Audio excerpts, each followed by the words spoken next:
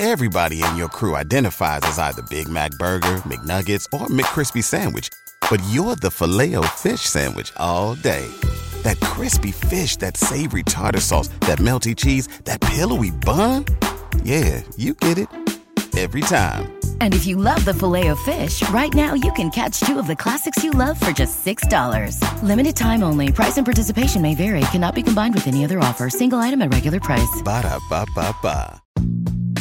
2-2 pitch. A swing and a long drive. Deep left. Way back.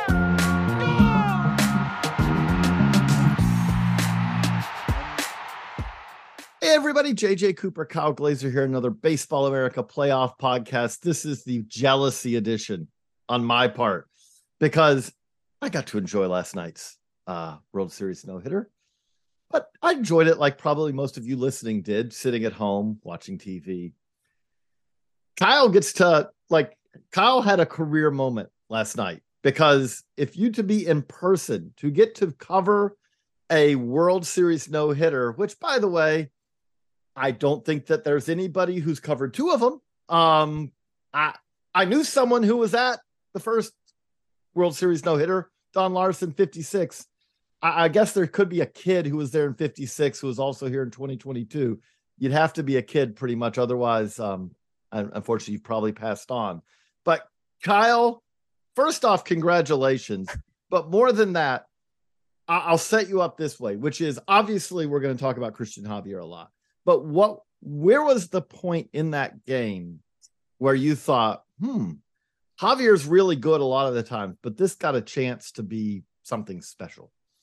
Yeah, I mean, I think really once you got into the fourth inning or so, and he was just cruising, he issued a walk in the second inning, issued a walk in the third inning. Kyle Schwarber had a ball that was just foul. And, Javier was pitching well, but it wasn't invincible. And then he got into that stretch in the fourth where, the Phillies just could not touch him. Struck out 5 batters in a row at one point, retired 11 straight.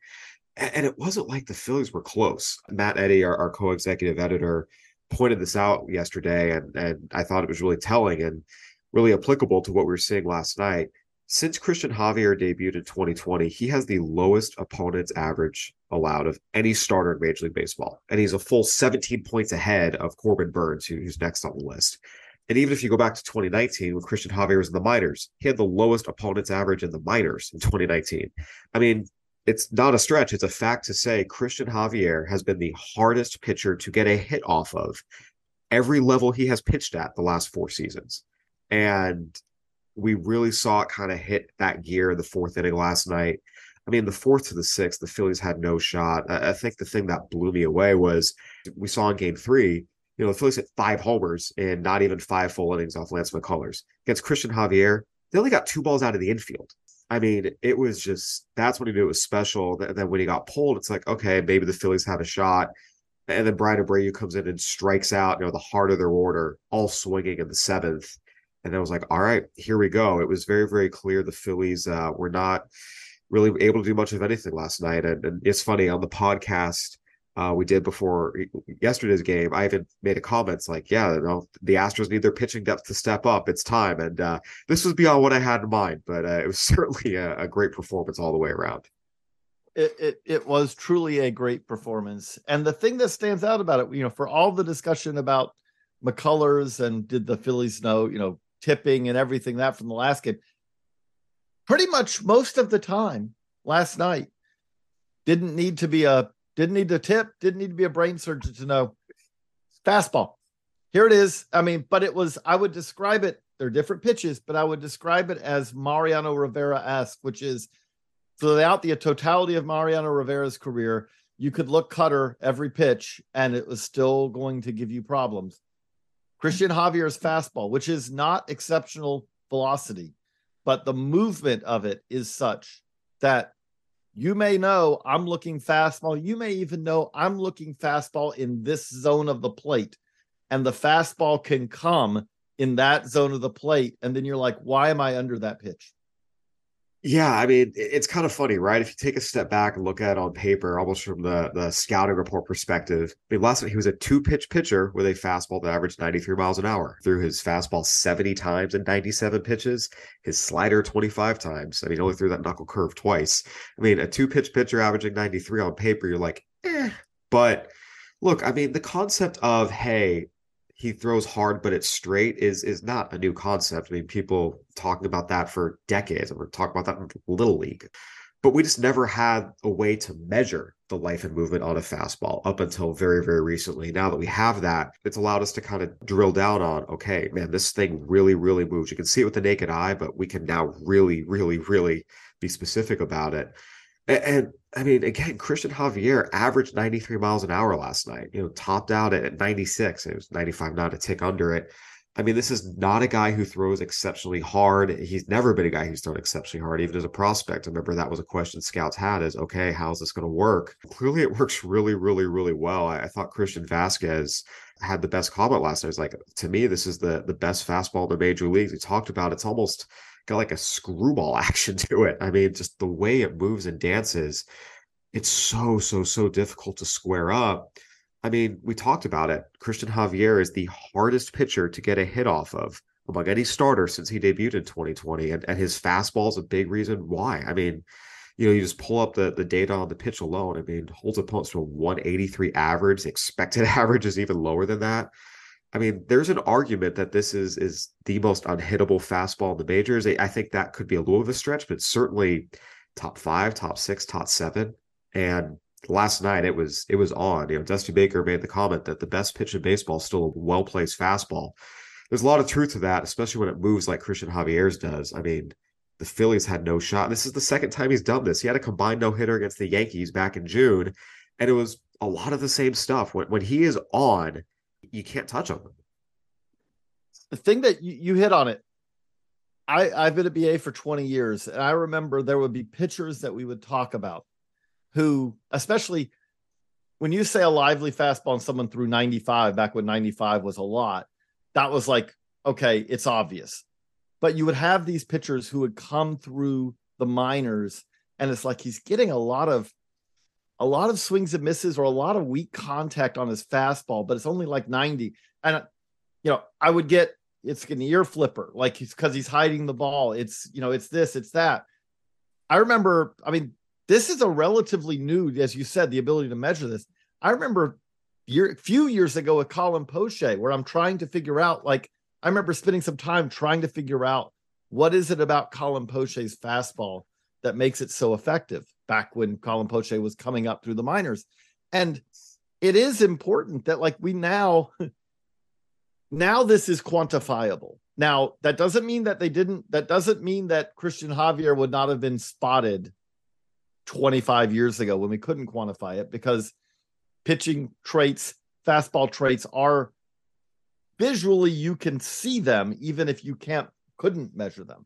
But now that we can, the number I always look at, like, that puts you in the special realm of induced vertical break is 20 plus inches. If you are over 20, that's rare. Well, Javier was 21.5, 21.2, 21.1. If you look at IVB, I know is a pretty esoteric stat, but Hawkeye StatCast measures it. 33 of the 36 pitches with the most induced vertical break from last night, Cristian Javier. Like, he was at a different level as far as that vertical life with his fastball, the movement of it. What does that mean? To me, the key thing that means is as a hitter, you may tell yourself Javier's pitch fastball moves differently than I'm expecting. You can tell your brain that, but the way that visual chunking, the way that the brain works, you see the fastball out of the hand, you extrapolate where it's going to end up. And even if you tell yourself swing higher than that or whatever, it's really hard to train yourself. It's really hard to effectively override your brain as a hitter to tell it, no, wherever I think I'm going to swing, I need to swing significantly higher than that. And we saw that over and over. It is really hard to square a guy up like that. And to say square a guy up, Cristian Javier left that game having never been squared up. Like there was, I would say in that entire game, there was what? There were two potential hits. One of which was eighth inning, was it, that the ball was smoked? Yeah, Gene Segura's, hard liner to right. I mean, that was the best shot the Phillies had. And, the ball just stayed up. Kyle Tucker charged in, made the catch. But yeah, I mean, there was very, very little hard contact. There wasn't a lot of contact, period. And in the ninth inning, Kyle Tucker had a moment that, like, it wasn't a brutally difficult catch, but he made it a little tougher. The ball, on a ball down the line, it wasn't going to land, but at least it had a moment of could this land, because he didn't get camped under it. That was it. I mean, like, Bregman made a nice play on the last out of the game too. Yeah, I mean, again, Kyle Schwarber had a foul ball early. That was close, but I mean, that was it. It's just a remarkable performance, by Cristian Javier with his parents in the stands. First time his dad ever saw him pitch in the major leagues. And it's one of those things I wrote about it last year, how the Astros, their international scouting, finding these under the radar older pitchers, signing them for low bonuses. Framber Valdez, $10,000, Cristian Javier, $10,000, Jose Urquidy, Luis Garcia fit into this as well. Really extended their competitive window. It's a big reason why they're still a competitive team after, Garrett Cole left, and Zach Greinke left, and Justin Verlander came back this year, but missed most of the last 2 years. A lot of these guys were, some of them were in the top 10 in the Astros system, but they were never, premium prospects from the moment they signed. And I mean, they've all stepped up. I mean, the Astros' two best pitchers this World Series have been two guys they signed for $10,000. Framber Valdez when he was 21, and Cristian Javier a week before he turned 18, way older than most of the top international guys signed. So, credit to Ocampo and Roman Acumares and all that staff. I mean, it's really just cool, pure scouting development stories. And the Astros are obviously a very analytically driven organization, but the infrastructure for that is not there internationally. It certainly wasn't, last decade when they signed these guys. I mean, this was just amazing scouting jobs, being willing to go against the grain and sign guys when other teams wouldn't have done it. And now they're reaping the rewards on baseball's grandest stage. Just super cool for Cristian Javier, given his background, former outfielder, topped out at 89. They gave him $10,000 as just a sure, what the heck, why not? And now here he is getting his team back into the series and helping them even it up and put his team and his name into the history books. And as they kept talking about, as they love to mention on the broadcast last night, not a top prospect, never a top 100 prospect.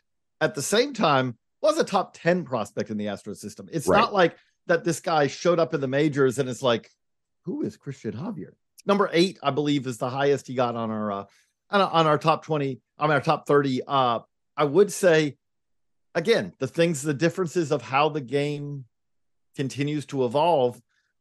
We would feel more comfortable about his fastball now than we did even when he was coming up to the minors, because we understand more about kind of fastball characteristics and all that. But it is an impressive development story. It's impressive what Cristian Javier does. By the way, crazy part of this is Cristian Javier, who has just authored one of the best pitching performances we'll ever see in the postseason. Like, I mean, that one, I know it was 6 innings. It wasn't, Madison Bumgarner coming in on, short rest. It wasn't Jack Morris pitching all 10 innings in 91 in game 7, but 6 no-hit innings of a no-hitter is one of the greatest World Series pitching performance. Again, by the way, against a lineup that, as we have seen, can just maul you, is one of the best pitch performances we'll see. And this is a guy who has kind of been a little bit of a jack of all trades for the Astros as well. Yeah, I mean, to your point about it being, one of the better World Series performances in a while, this was the first 6+ innings of no-hit ball in the World Series by a starter since 1969. Jerry Koosman with the Mets was the last guy to pitch 6+ no-hit innings in the World Series. So this doesn't happen very often. It's been interesting, right? I mean, Javier has been kind of that Swiss Army knife who's done a bunch of different things for the Astros. He came up in 2020 and was a starter for them. It really helped get them to the ALCS, even though they had a lot of pitching injuries. Then 2021, he was more of a swingman type, made 9 starts, but most of his appearances were out of the bullpen. And even in last year's postseason, he wasn't in the rotation. He only made his first career playoff start this year. That was the ALCS against the Yankees through 5 1/3 scoreless with 1 hit allowed. So again, the idea that this guy is very, very hard to hit. I mean, he went into Yankee Stadium and held them to 1 hit over 5 1/3 scoreless, then went into Citizens Bank Park in the World Series and pitched 6 no-hit innings. Speaks to this guy's poise, his composure, especially given they're down 2-1. He just watched Lance McCullers get absolutely bombed. You know, we talked about it too. I mean, a big key for the Astros was taking the crowd out of it early. And while you're never going to like completely silence Citizens Bank Park, I mean, pretty clearly, especially once he got to those middle innings where he was just mowing them down quickly and easily, it got pretty quiet. And I think the other thing too, you know, now that I think more about it, is you talk about what was a moment where it's like, okay, this is really possible. I think Brian Abreu coming in and striking out the heart of the Phillies order, all swinging on 15 pitches, that really kind of was a big shutdown moment, because you say, okay, Javier's out of the game. Maybe we have a chance now. And Brian Abreu comes in, it's like, nope. The other thing with that is that, like we said, we talked about taking if no hitting a team is a good way to take the crowd. They literally, in the 8th and 9th, when you say took the crowd out of the game, some of the crowd left. So they literally took them out of the stadium, and some of them, which, by the way, I know your team is losing and everyone gets to choose their own, you know, you paid for the ticket, you do what you want to do. But at the same time, I don't care if it's happening against my team. If I'm in the ballpark for a World Series no-hitter, if it's 52-0, I'm not leaving that game at least until there's a hit. Like, I mean, I'm trying to envision the scenario where it's like, you know, I've been here for 8 innings, probably not going to come back, but do I need to be around to see the end of a no-hit? You know, I don't understand that myself, but again, everyone has their own choices they get to make. But Kyle, the one last thing that I would not touch on is with Javier is that he wasn't going to make it through 9. I mean, there really wasn't a scenario, but what does this mean by the fact that he was done after 97 pitches in 6 innings? I think one thing that is important to notice about this is it does kind of factor into what it means for Cristian Javier and the Astros pitching for the rest of this World Series. Yeah, I mean, it's interesting, right? So I think the favorite stat I saw last night is Don Larson's perfect game in the 1956 World Series. He threw 97 pitches the entire game.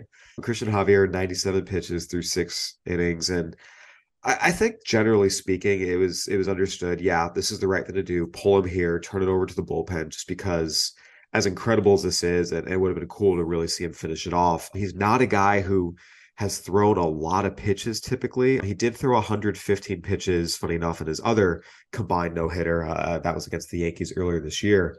But he had only thrown more than 97 pitches 4 times in 30 appearances this year. 99 twice, he had a 106 and that 115. He had got to 97 a few other times. But, I mean, this is not a guy who typically goes out and is good for 100, 105, 110. I mean, very few pitchers in the game today are, but he's not really one of them. So this is kind of the range he typically goes, the range he's typical comfortable working with, where you don't feel like you want to push him past a certain point.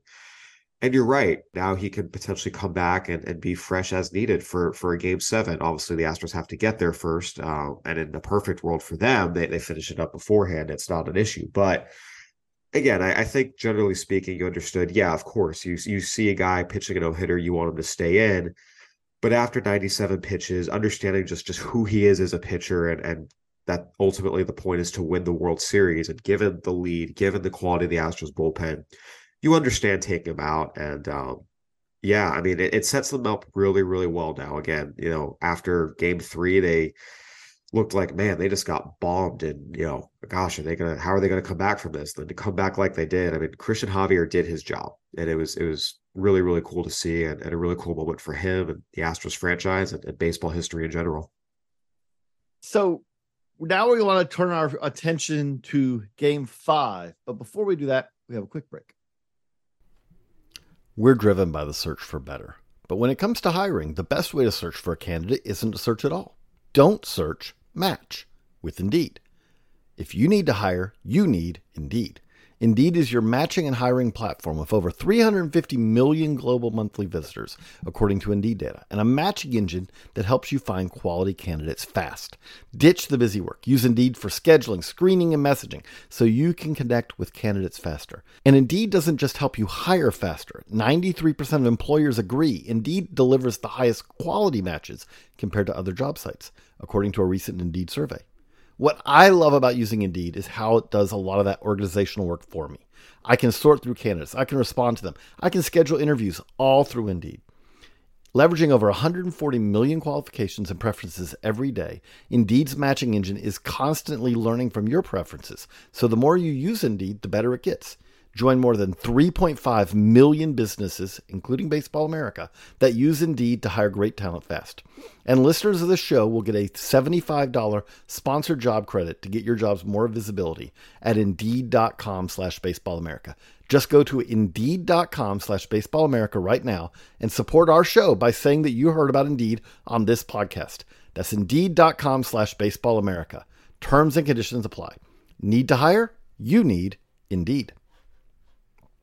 Say goodbye to your credit card rewards. Greedy corporate mega stores, led by Walmart and Target, are pushing for a law in Congress to take away your hard-earned cash back and travel points to line their pockets. The Durbin-Marshall credit card bill would enact harmful credit card routing mandates that would end credit card rewards as we know it. If you love your credit card rewards, tell your lawmakers, hands off my rewards. Tell them to oppose the Durbin-Marshall credit card bill. Everybody in your crew identifies as either Big Mac Burger, McNuggets, or McCrispy Sandwich. But you're the Filet-O-Fish Sandwich all day. That crispy fish, that savory tartar sauce, that melty cheese, that pillowy bun. Yeah, you get it. Every time. And if you love the Filet-O-Fish, right now you can catch two of the classics you love for just $6. Limited time only. Price and participation may vary. Cannot be combined with any other offer. Single item at regular price. Ba-da-ba-ba-ba. And we're back.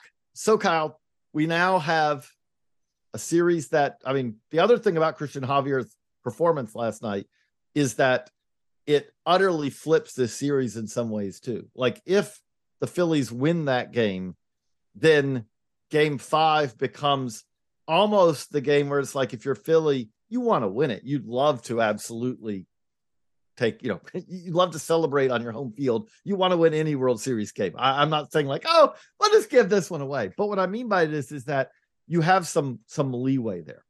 Now we have a tied series, and with a tied series, with the series going back to Houston after game 5, and on top of that, a pitching matchup of Verlander versus Syndergaard, which if we were talking about 5 years ago may sound like the matchup of two aces, but not that in 2022. How has the advantage significantly shifted back to the Astros in this series? It certainly increases their odds when you are, tied 2-2 as opposed to down 3-1. There's no question about it. But yeah, again, I've talked about it. Games 3 and 4 were going to be pivotal. They were likely going to be the games that determined the series. And now you look at it and you say, if the Astros is tied 2-2, we know we're going home. And yeah, now we have our ace going. Justin Verlander, we've talked a lot about it. His World Series history is pretty ugly. After his game 1 start, he's now 0-6 with a 6.07 ERA and 8 career World Series starts. He got bombed game 1. He got bombed in his 2 World Series starts in 2019. So the last ones in particular have been really bad. But this is still a guy who is one of the best pitchers of his generation, who going to win the American League Cy Young Award this year. And you feel pretty good about it when you look the other way. And it's Noah Syndergaard, who, as you mentioned, was at one point one of the most dominating pitchers in baseball. But that time has passed. The Phillies have been very open about, with Noah Syndergaard, they're hoping to get 3 innings. This is a bullpen game. The good thing for the Phillies is their best bullpen arms are mostly rested. Jose Alvarado threw last night, but Sir Anthony Dominguez is fresh. Zach Eflin did throw an inning last night, but you can go and say, all right, we're going to hopefully get 3 from Syndergaard. If he can give you more, great, but that's not the plan. You can mix in Bailey Falter, a lefty, just to give it a different look. Maybe you push Sir Anthony Dominguez for 2 innings, especially knowing you have an off day coming up, a travel day. So they're going to have to piece it together. And if you're the Astros, you say, as much as Justin Verlander has struggled and did not pitch well in game 1, you certainly prefer, the guy you have on the mound than trying to piece together a bullpen game. Yeah, absolutely that. And the other thing I would say is that the Astros have their ace going in game 5. And then one could also argue they have their ace going in game 6, because Framber Valdez is every bit the guy that also, as we saw in his first start, he's not a guy that if you're the Phillies, yeah, Zach Wheeler's going to pitch in the series again. Okay. But at the same time, if the Astros can win this one, you feel really good about having Framber Valdez on the mound to try to wrap up a World Series. But at the same time, as you said, rested bullpen, brutal lineup, that can basically turn a 3-run or a 5-run deficit into a tie or a lead very quickly. It doesn't mean that this is by any stretch, Verlander versus Syndergaard, easy one for the Astros. It will be fun to watch. Well, I was going to say, one of the things that I'm really looking for specifically is the Phillies are a really, really good fastball hitting team. And last night, Cristian Javier being, fastball that he has, it was kind of strength versus strength, and Javier won that battle. I go back to game 1, a lot of, and Justin Verlander definitely, threw some great breaking balls in there, but when things kind of fell apart a little bit, a lot of the Phillies' contact was against his breaking stuff. There were times where you said, why is he going away from his fastball here? And I'm going to be curious to see if he makes the adjustment, especially given the success Javier showed last night. Again, 2 different pitchers, 2 different fastballs, but I'm just going to be watching it from a game planning perspective. I think that was one thing you took away from game 1, is saying, okay, Verlander probably got a little breaking ball heavy. You understand this is a good fastball hitting team, but at a certain point, you got to throw your fastball and do what you do best. And Justin Verlander can certainly pump one. I'm going to be curious to see if he's a little more fastball heavy tonight, especially in light of, again, how much Cristian Javier is able to dominate the Phillies with his fastball last night. I'd throw into there also, especially as how much Cristian Javier dominated with his fastball. And again, these are all different pitchers. Lance McCullers didn't get beat on his fastball.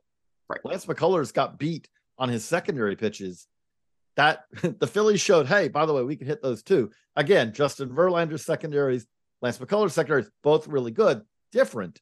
But at the same time, we've had the way that the Astros have beaten up the Phillies in this series, has been Javier's fastball.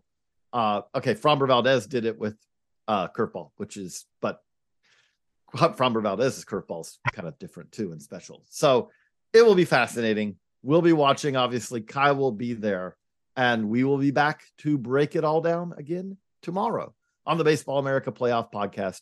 For Kyle, I'm JJ. So long, everybody.